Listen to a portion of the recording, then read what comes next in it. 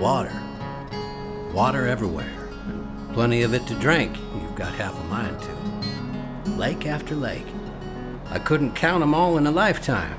But if they say there are 10,000, I've no reason to doubt it. The days are hot here. Almost as hot as the nights are cold. Hotter than they ought to be this far north. I think I'd fancy a swim. Next lake I see, I'll park Old Stars by the bank and do just that. What do you think, Smokey Jr.? Maybe wash the last bit of this ash off us?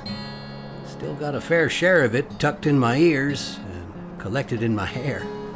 The road's already cleared most of it off Old Stars, but there was quite a bit to start. That man's breath did us all a number.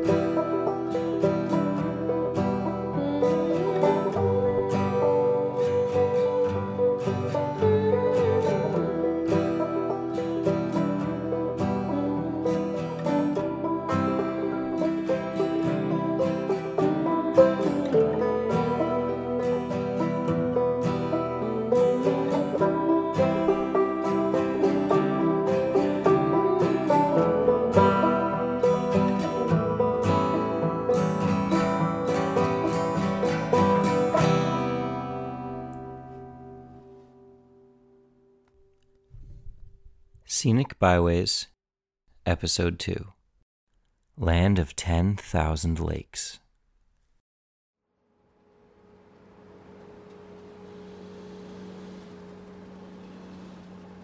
It's been a while since town. Should be getting to the logging camp soon. Hopefully before dark settles in. Dusk is already swept across the tree line. I've been trying as best I can not to drive at night. Don't know what I'll run into if I can't see it. And there's more than potholes to worry about up north. These new roads weren't built for 18-wheelers. Don't much like the sound of that. Must be getting closer. Maybe they're still out felling trees.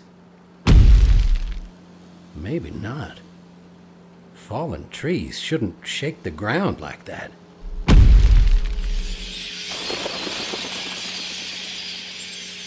Can't be an earthquake, can it?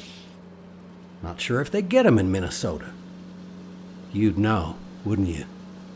You were always spouting off stuff like that. Not that I minded.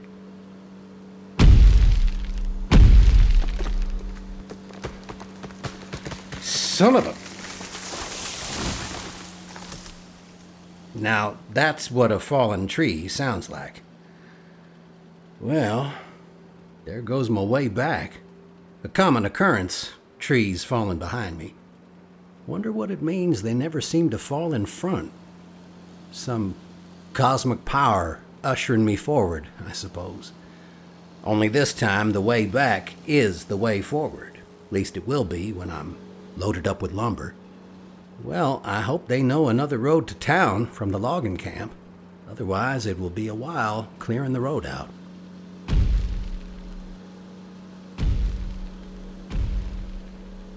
Seems like whatever it was making the earth shake like that has diverted at least. A small comfort there. And this must be the camp ahead.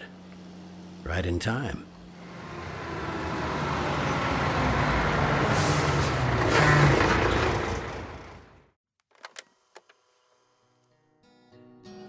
No sign marked the camp, but it was close enough to the road to see. A fair few houses clapped together with fresh lumber and shingles, surrounded by massive log piles on all sides but my entrance. The log piles formed a haphazard fence of sorts. No telling if it was accidental or grown from the intention to keep something out. Or in. The logs were white pine, the same ones I'd come to collect. White gold, more like. They'd been near harvested out before the collapse, but to hear it told, they've been growing up like weeds since, almost faster than they can chop them down.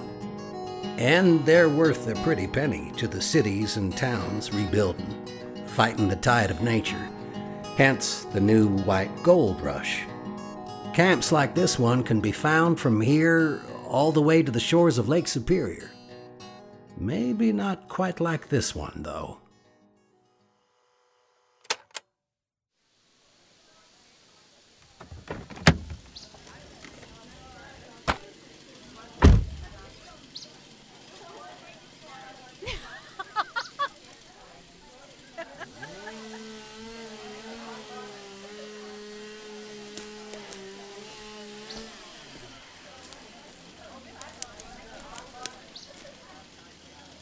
Hello there.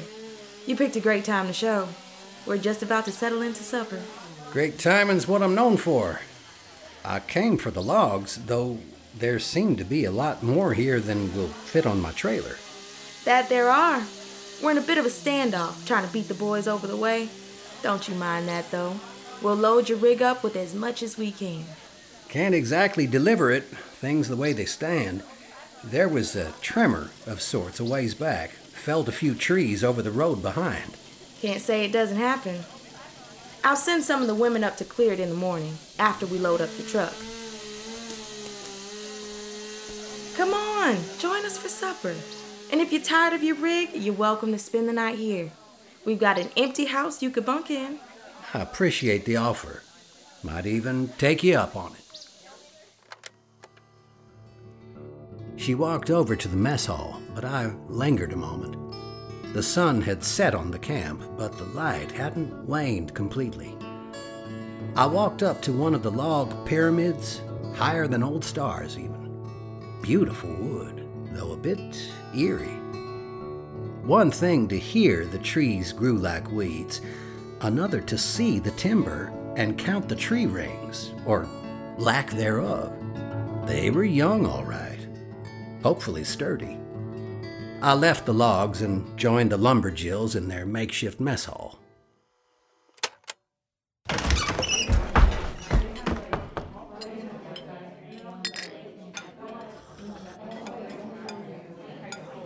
Over here! Close to 30 women lined the dining tables in the hall, noisily chowing down. I made my way to the one who greeted me, sat down across from her. 2 women busy eating to my sides. An empty bowl and cup were set in front of me. They were filled in quick order, a thick, hearty soup and a dark wine. Had a bit of a shock when I dug in, though. No meat in the soup. Nothing that needed cooking, as a matter of fact. Both the soup and the wine were freezing cold. Difficult to eat, despite my gnawing hunger. They were generous in sharing, but I could have done with some hot food, in all honesty.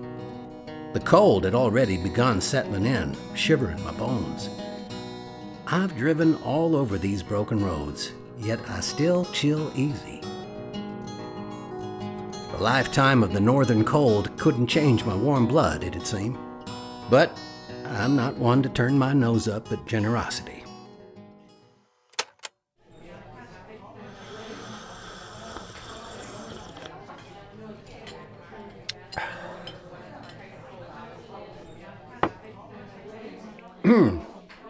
A fine meal. Thank you for the hospitality. A shame I can't transport all your timber. Is this everyone that cut those trees down? Yep, we're it. We either chose this life or it chose us. But we're all lumberjills the same. I'm from the city. I'm from down south, if you couldn't tell. This isn't everyone. I'm gonna wait for her by the woodside. Fine. Just don't stay out too late past dark. You were lucky last time. It wasn't luck. I know these woods. Start thinking like that, you sure to wander off and get lost. And then the only thing you'll really know is just how cold it is at the bottom of whichever lake you fall into. And if that happens, well, you know the rule. No fires. Not even for cooking, it seemed. Smart rule, that. Poor girl. I misspoke earlier. We were one more before, but her sister, she left us a couple of weeks back. She shouldn't have gone with him. Enough of that. What's done is done. You must be tired from the road. Let me show you the spare house. I was tired, especially after that meal. Never ceases to bewilder how much sitting and holding the wheel can take out of you, or from you. All that effort to point your truck in one direction when every atom and molecule in you is vibrating the opposite way, trying to shake you loose, bring you back to where you left. I spend a lot of energy fighting that feeling, the itch to return. Of course, now, there's nowhere to return to, is there?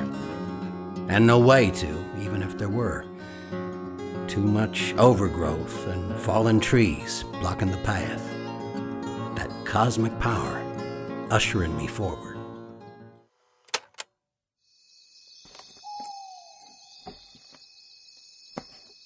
Here you are. Bedding and things are inside. Make yourself comfortable. I'll see you in the morning. And don't forget... No fires. Got it.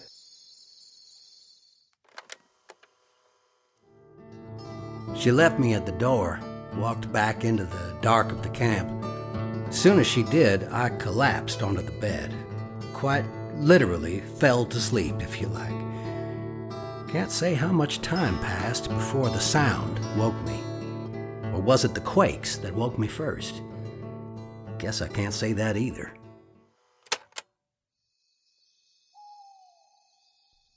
Help.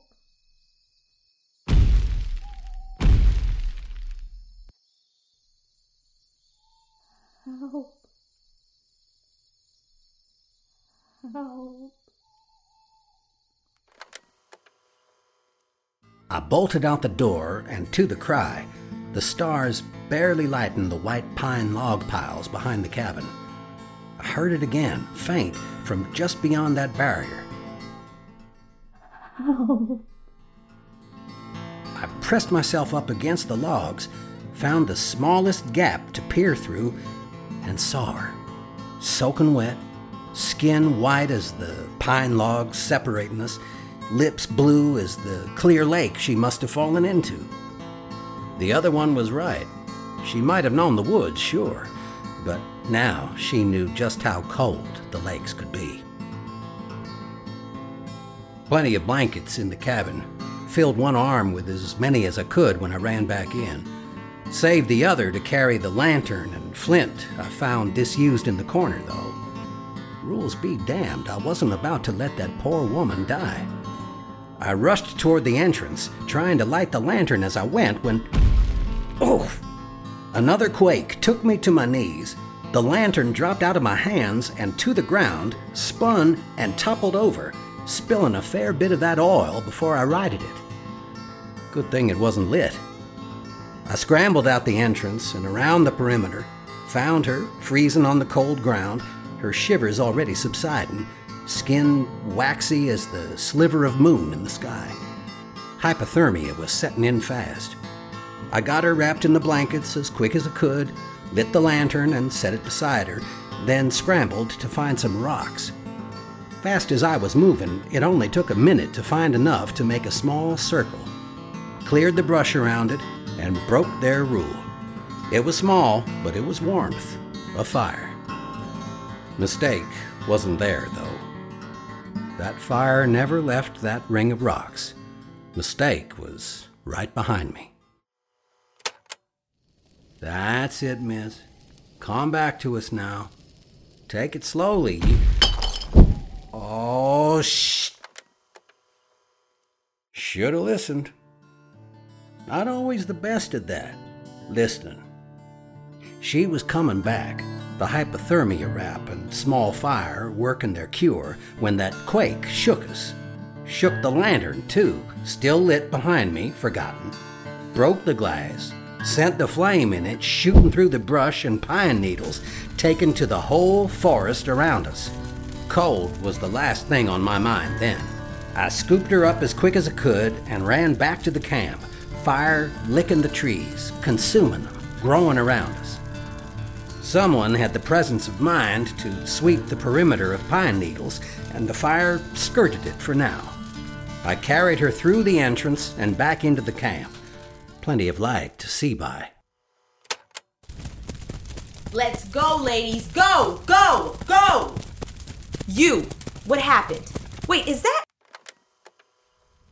The forewoman called off a few of the lumberjills to gather the shivering one from out of my arms.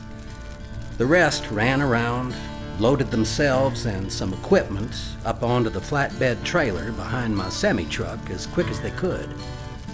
I understood the lumberjills' intentions immediately, didn't argue with them at all. Even if the fire weren't my fault, I knew Old Stars was the best chance any of us had of escaping the spreading flames. They had already burnt their way out to the forest around us, but not yet past the white pine log stacks fencing the camp in. We didn't have too long, though. I asked the forewoman if that was all of the lumberjills, and she nodded yes. No one there to dispute her, like in the mess hall, and no time to waste on searching for stragglers. The women were all loaded up on the back, holding on as tight as they could. The shivering one was with another in my sleeper cab, bundled up in new blankets for warmth. The forewoman climbed up with me, and we drove out, burst through the entrance and the flames not too far outside it, and down the mostly clear road I'd come from. No time to check on the women, just had to keep moving, slow, as I did, to keep from shaking them off. I told the forewoman what had happened. She just watched the flames. Fire's catching up. I can't go much faster or your lumberjills will fall off the back. If we can keep this speed...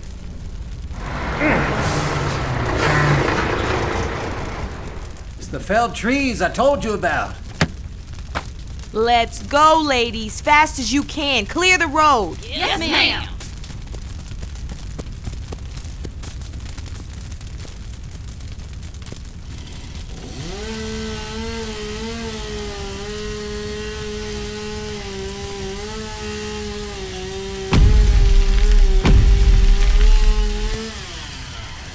Look what you've done.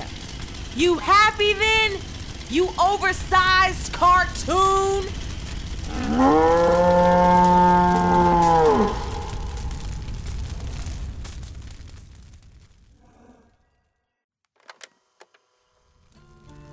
The flames were coming fast, too fast. The lumberjills were quick on the fallen trees. Watching them, I had no doubt they felled and stacked the white pine logs in their camp with the same speed. They weren't moving quick enough now, though. The fire was just about on top of us, the women still working on clearing the road when that last quake came. The forewoman started yelling up at the sky, angry as all hell. I climbed down from the cab of Old Stars, blasted by a wave of heat. That's when I saw him. Well, I saw the cow first. Then him. Twice as tall as the trees around us. I recognized them both at first glance, the raging fire illuminating them well enough in the night. That, and I'd seen the both of them all over Minnesota, first in Akeley, then Bemidji, always in fiberglass, albeit. Seeing them in the flesh was a first for me. But there they were, alive and all. Paul Bunyan and Babe the Blue Ox, the first lumberjack. Him in his red flannel and jeans, a large axe in his hand. He looked sad, maybe remorseful even. Large drops of sweat crashed down from his forehead and arms, dousing the forest below. And on his shoulder, way up high, sat a figure, hard to make out in the flickering light of the forest fire. A woman, maybe. didn't have too long to strain for clarity. Paul Bunyan furrowed his brow and sucked in as much air as he could, his whole body swelling up.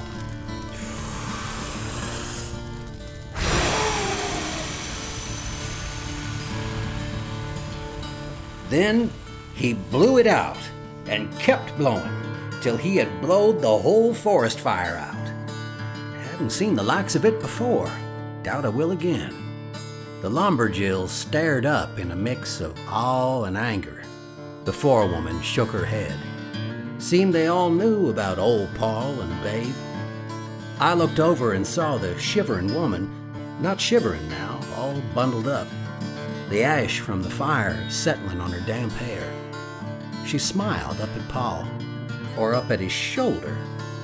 Without the forest fire to light up the night, I could barely make out his shape until he knelt down amongst us. And then I saw her clearly, the woman perched by his neck. The family resemblance was uncanny, the shivering woman's sister. She hopped off, ran to her sister beside me, and grabbed her in her arms. She turned back to Paul, a sad smile on her lips. He opened his mouth to speak to her, but it was all burnt up. All that hot air he had sucked in had taken its toll. He didn't stick around long after that, headed off toward the distance, Babe the blue ox beside him.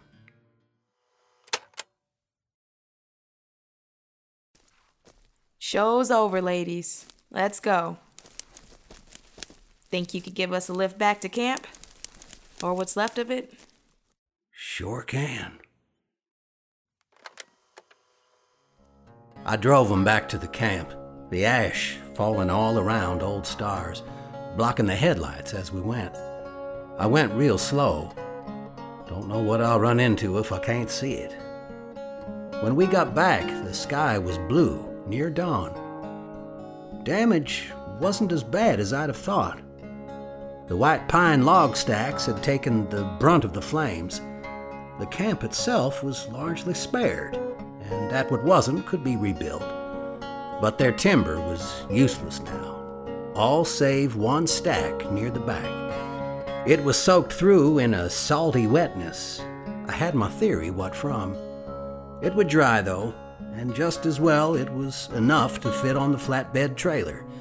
The Lumberjills loaded it up in silence. It wasn't all somber, though. They might not beat 'em, but I had a suspicion they didn't need to worry about Paul Bunyan helping the boys across the way for a while. Enough time, at least, to replenish their log stacks to where they had been before. The white pine does grow like weeds, and I'd seen firsthand how well the Lumberjills worked together to chop it up. Before I left, the forewoman gave me one of their chainsaws. Told me if I wanted to keep driving these roads, I'd best learn to use it the next time a tree blocked my way.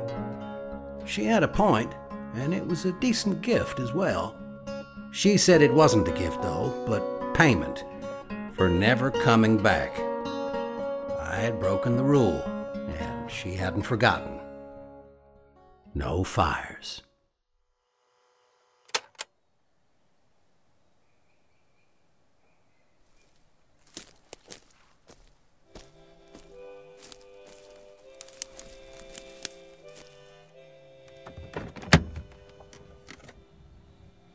You're leaving?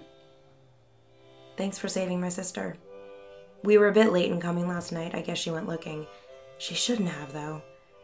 There are a lot of lakes here. So I've heard. You take care, then. So, you aren't curious about how me and, Paul Bunyan? No. There ain't a whole lot of happiness left. I can't judge you for finding some. Long as nobody gets hurt, that is. Paul's mouth will heal. The rest of us will be fine. You need a ride somewhere? No, he'll come for me when he's able to. Until then, I'll help rebuild here. And try to make my sister understand. You best do that. Don't want her wandering into any more lakes.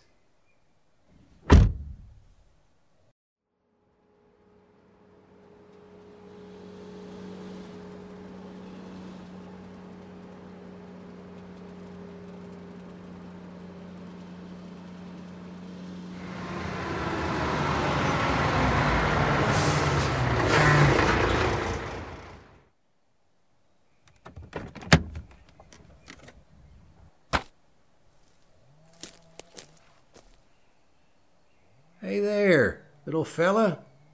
You doing all right?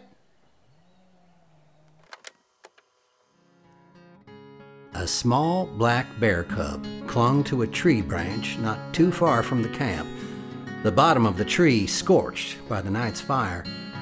He was scared, alone, kept licking his paws, and I could see they'd been burnt. Couldn't just leave him there, now could I? He'll grow up to be something fierce, but right now he's barely bigger than my arms. And it was my fault he'd been burnt. I gathered him up and wrapped him in the same bundle they'd wrapped the shivering woman in, left behind in my sleeper. He was still for a while, but eventually he found that rock candy I'd taken from those mountains a few roads back. He's still licking it now. Don't know how long I can take him with me, but I figure I can bring him at least as far as the company mill. There are fiberglass statues in that town, too.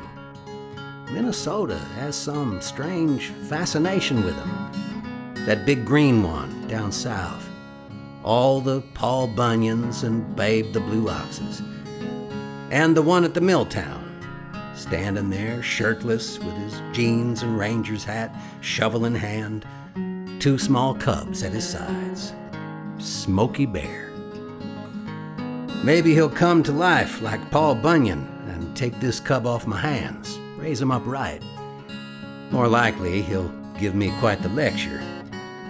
He'd be well within his rights to. Only you can prevent wildfires. Yeah, Smokey, you're right about that. I promise to be more careful. Can't count on Paul Bunyan to bail me out in the future. No fires. Smart rule, Dad. They don't belong here anyway. This is the land of 10,000 lakes, a place of water. Speaking of, I just passed a sign for Voyageurs National Park, Lake Capitogama Visitor Center. Sounds like as good a place as any to take a daytime dip, wash the last of this ash off. What do you think, Smokey Jr.? Should we make a stop?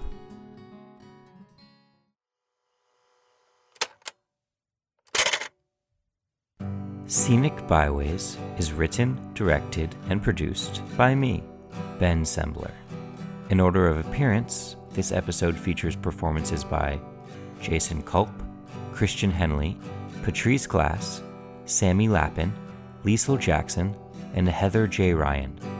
The theme music was composed by the incredibly talented Rosie Tucker. Smokey Bear's name and likeness, along with the phrase, "Only you can prevent wildfires," is used with permission of the United States Department of Agriculture Forest Service. For a full list of credits, as well as transcripts and other material, visit the website scenicbywayspodcast.com. Sign up to the newsletter and be sure to follow us on Twitter @ScenicBywaysPod. That's Scenic Byways POD. And on Instagram @Scenic Byways Podcast. Thanks for listening. Drive safe.